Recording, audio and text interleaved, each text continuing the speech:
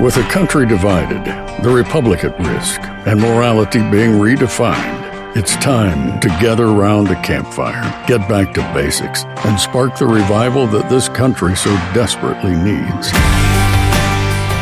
This is the American Campfire Revival with Kirk Cameron. I want to talk with you tonight because there are things that continue to come down through the news that are very, very disturbing. Not only disturbing, I talked to a guy in the grocery store today who says, I don't care about what people say about me anymore. I don't care about what they think about me anymore. I'm from Australia, he said. And he said, what's going on there is horrifying. And he said, and the same thing is going to be coming to the United States if people continue to stay silent. And so God's given us a voice, and we are using it. We're using it first, most importantly, to speak to him in prayer, to cry out to him, and recognize our dependences upon God. And we acknowledge that our hope is not coming from an F-15. It's not coming from the CDC. It's not coming from a tech giant. And it's not coming from anywhere but the God of heaven. And when his power is working through the hearts of his people, transformation can take place that is lasting and produces blessing.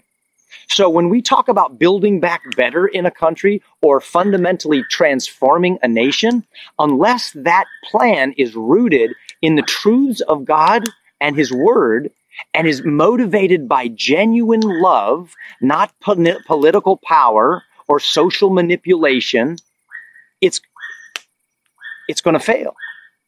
But there is a way to bring about not only personal individual transformation and family transformation, and we all want that, but entire national and world transformation. I like to call it a heavenizing of the earth. Jesus talked about it in his great prayer to God. We just prayed it together. May your kingdom come and your will be done on earth as it is in heaven. Okay, so tonight I want to talk with you about something that really bothered me. Midnight last night, hundreds and hundreds of New York State healthcare workers were fired. Why were they fired? They were fired because of mandates that came down that required them to do something against their conscience, against their better judgment, against their educated decisions of how to take care of themselves and their family.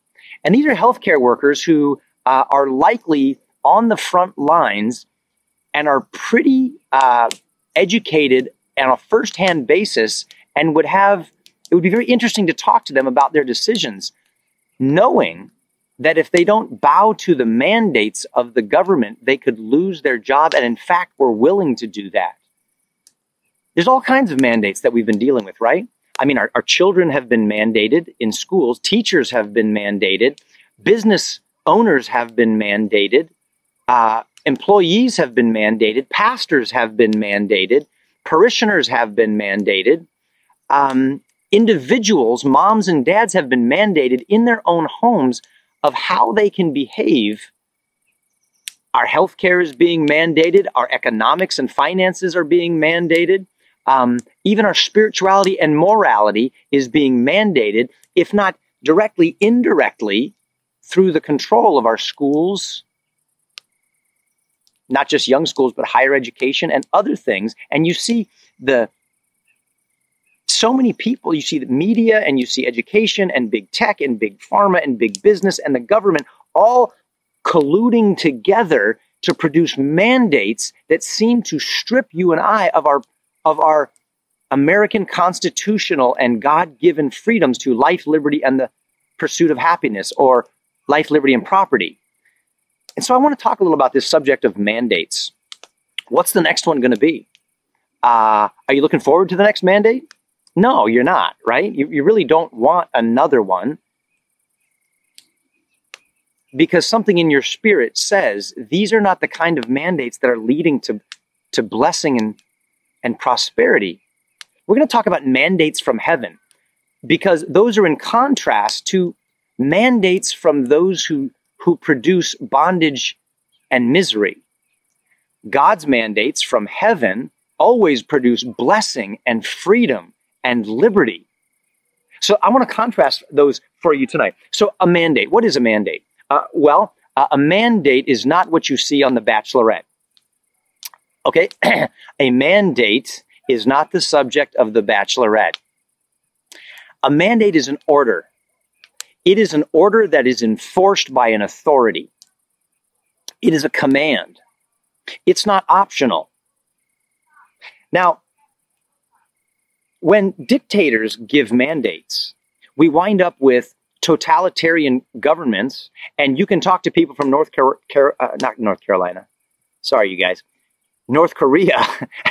and you can ask them what those mandates produce, and if they like them. Ask people in Cuba what mandates produce. Ask people in Venezuela what mandates produce. Ask people in China what mandates produce. Ask people who come from the former Soviet Union what mandates produce. When those mandates come from totalitarian governments. But the mandates from heaven are entirely different, as I said. And here are the two overarching mandates that I want you to think about. God gives us these mandates in His Word, the Bible. The first mandate is called the creation mandate. And we find that in the book of Genesis, where God made the world, the beautiful and good world that He made, full of creation.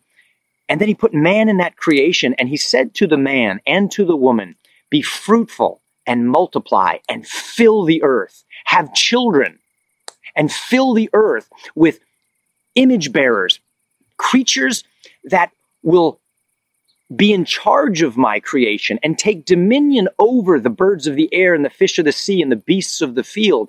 And you will govern the world that I've made. You will take dominion over all of my creation and beautify it, bless it, govern it, order it, mature it according to my principles for the glory of God and the blessing of everything that I've made. That's the creation command. It's also known in some circles as the cultural mandate. Rather than people in the family of faith running away from the culture, we always talk about the culture is bad, the culture is ruining our kids. That was never the intent to retreat from a culture. The culture was the responsibility and is the responsibility of the family of faith. And God told Adam and Eve, be fruitful, multiply, fill the earth, and take dominion over it. And they were to use the principles of heaven as a template for the principles on earth and heavenize the earth as they governed it. And then we have the Great Commission. And the Great Commission is where Jesus said, now go into all the world and preach the gospel to every creature and disciple all nations, teaching them to obey all that I've commanded you. All of His mandates. Hey guys, it's Kirk here. Did you know that another option to traditional insurance even exists out there? I get that it may come as a surprise since we're so conditioned to think traditional insurance is our only option, but that's simply not true. My family has been using Christian healthcare ministries over the last several years, and I cannot recommend them enough to other like-minded believers looking to do things differently than what we've been told to do. CHM is the faith-based alternative to insurance. And most importantly, with CHM, we know that our money is going to help other fellow Christians when they're in need. And this is how we like to steward our dollars when it comes to healthcare. Are you tired of your healthcare the same old way and want to do things the better way? I highly recommend you start by checking out CHM and see if this is an option that could work for your family's healthcare. It does for ours. It's not harder, but it's different in the best way. Learn more today by visiting chministries.org/Kirk Cameron. Again, that's chministries.org/Kirk Cameron.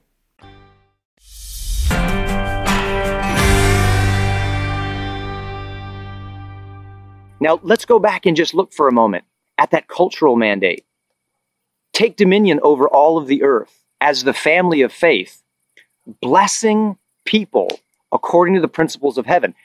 Now, the history of the world, of course, is of man trying to make himself God, and he becomes a king, or he becomes a prince, or he becomes a sultan, or an emperor, or a Caesar, or a czar, and he puts himself in the position of God, wanting to control all of the people, and then issue mandates and command and take dominion over people.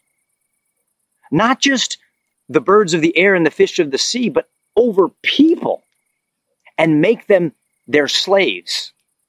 That's how the pyramids get built. That's how the Great Wall of China gets built. That's how the Tower of Babel gets built. And that's how totalitarian governments work.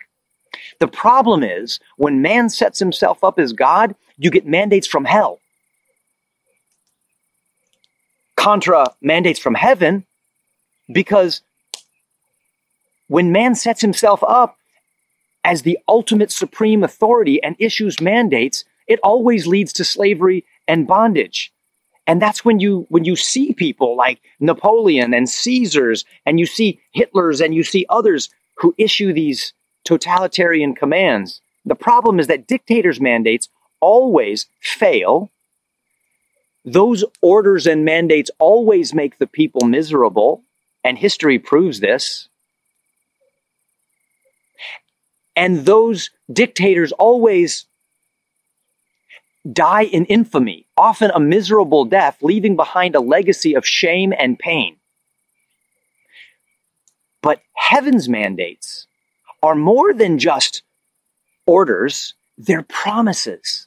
When Jesus gives mandates, when God gives us mandates in his word, they're promises, they are covenants, they are sacred. They're sacred promises that always come to pass. They're always fulfilled because God never breaks his word, and they always lead to blessing and beauty and prosperity and brings dead things to life. That is what revival is all about. And when we follow heaven's mandates, the people are happy. One famous person in history said that the dictators of the world have conquered nations and made them miserable. But Jesus conquers nations by his love and makes them happy. The happiest nations, the happiest societies are those who follow the mandates of heaven. It's an eternal principle. It always works in every nation, in every people. And it starts when we begin to fulfill the Great Commission. And that's the second mandate. That is to preach the gospel, because the gospel transforms the human heart by the power of the Holy Spirit. You see, that's what's different. Man's mandates try to make people conform by external force. Heaven's mandates transforms the heart through self-sacrificing love of a Savior. And we recognize that we are the recipients of grace, and it fills us with gratitude, and we humble ourselves, and we turn from our wicked ways, and we want to honor the one who gave us life and offers us liberty. Heaven's mandates transform and set us free. Man's mandates put us in bondage and make us miserable. And the goal of the Great Commission mandate, according to the best commentator, Matthew Henry, the best-selling commentator, gives us the meaning of that. And if you look at it, it's to go into all the world and disciple all nations. See, it's not just to disciple individuals, but the goal is to transform entire nations. And we can only do that when the transformation happens by the changing of the human heart in individuals. And then when we teach those individuals all of the mandates of heaven, to love your neighbor as yourself, to pray without ceasing, to honor God, to trust God, to encourage one another, to bear one another's burdens, the entire nation becomes a nation whose God is the Lord. And God promises that they will be blessed to 1,000 generations. But if we fail to honor the Lord and keep his heavenly mandates, there is a curse and a scourge upon that nation that reflects the kind of arrogance and wickedness that goes with a nation that replaces man's mandates, or heaven's mandates, with man's mandates. So we have a choice in America. Man's mandates that lead to bondage and slavery and misery that will ultimately fail, or heaven's mandates that lead to blessing and life and transformation that begins in the heart and then in your home, and the transformation of nations, because that is the goal, that every tongue will confess, that every knee will bow, every tribe, every tongue will acknowledge that the loving creator of heaven and his son, Jesus Christ, they are sovereign, the King of Kings, the Lord of Lords. And that is the kind of following of heaven's mandates that leads to the revival that we're looking for. Well, I know I get rather excited about these kinds of things, and I hope you're getting excited about these things too. Let me just remind you, if we make a covenant with an F-15, that's my code for a covenant with military power, thinking that military power is going to protect us, or a covenant with the CDC to keep us safe. It will not produce the blessing and the protection that we're looking for. It will lead to slavery to man and his mandates, and we'll end up crying in our broken down society that begins to look like those societies that replace the loving creator and heaven's mandates with dictators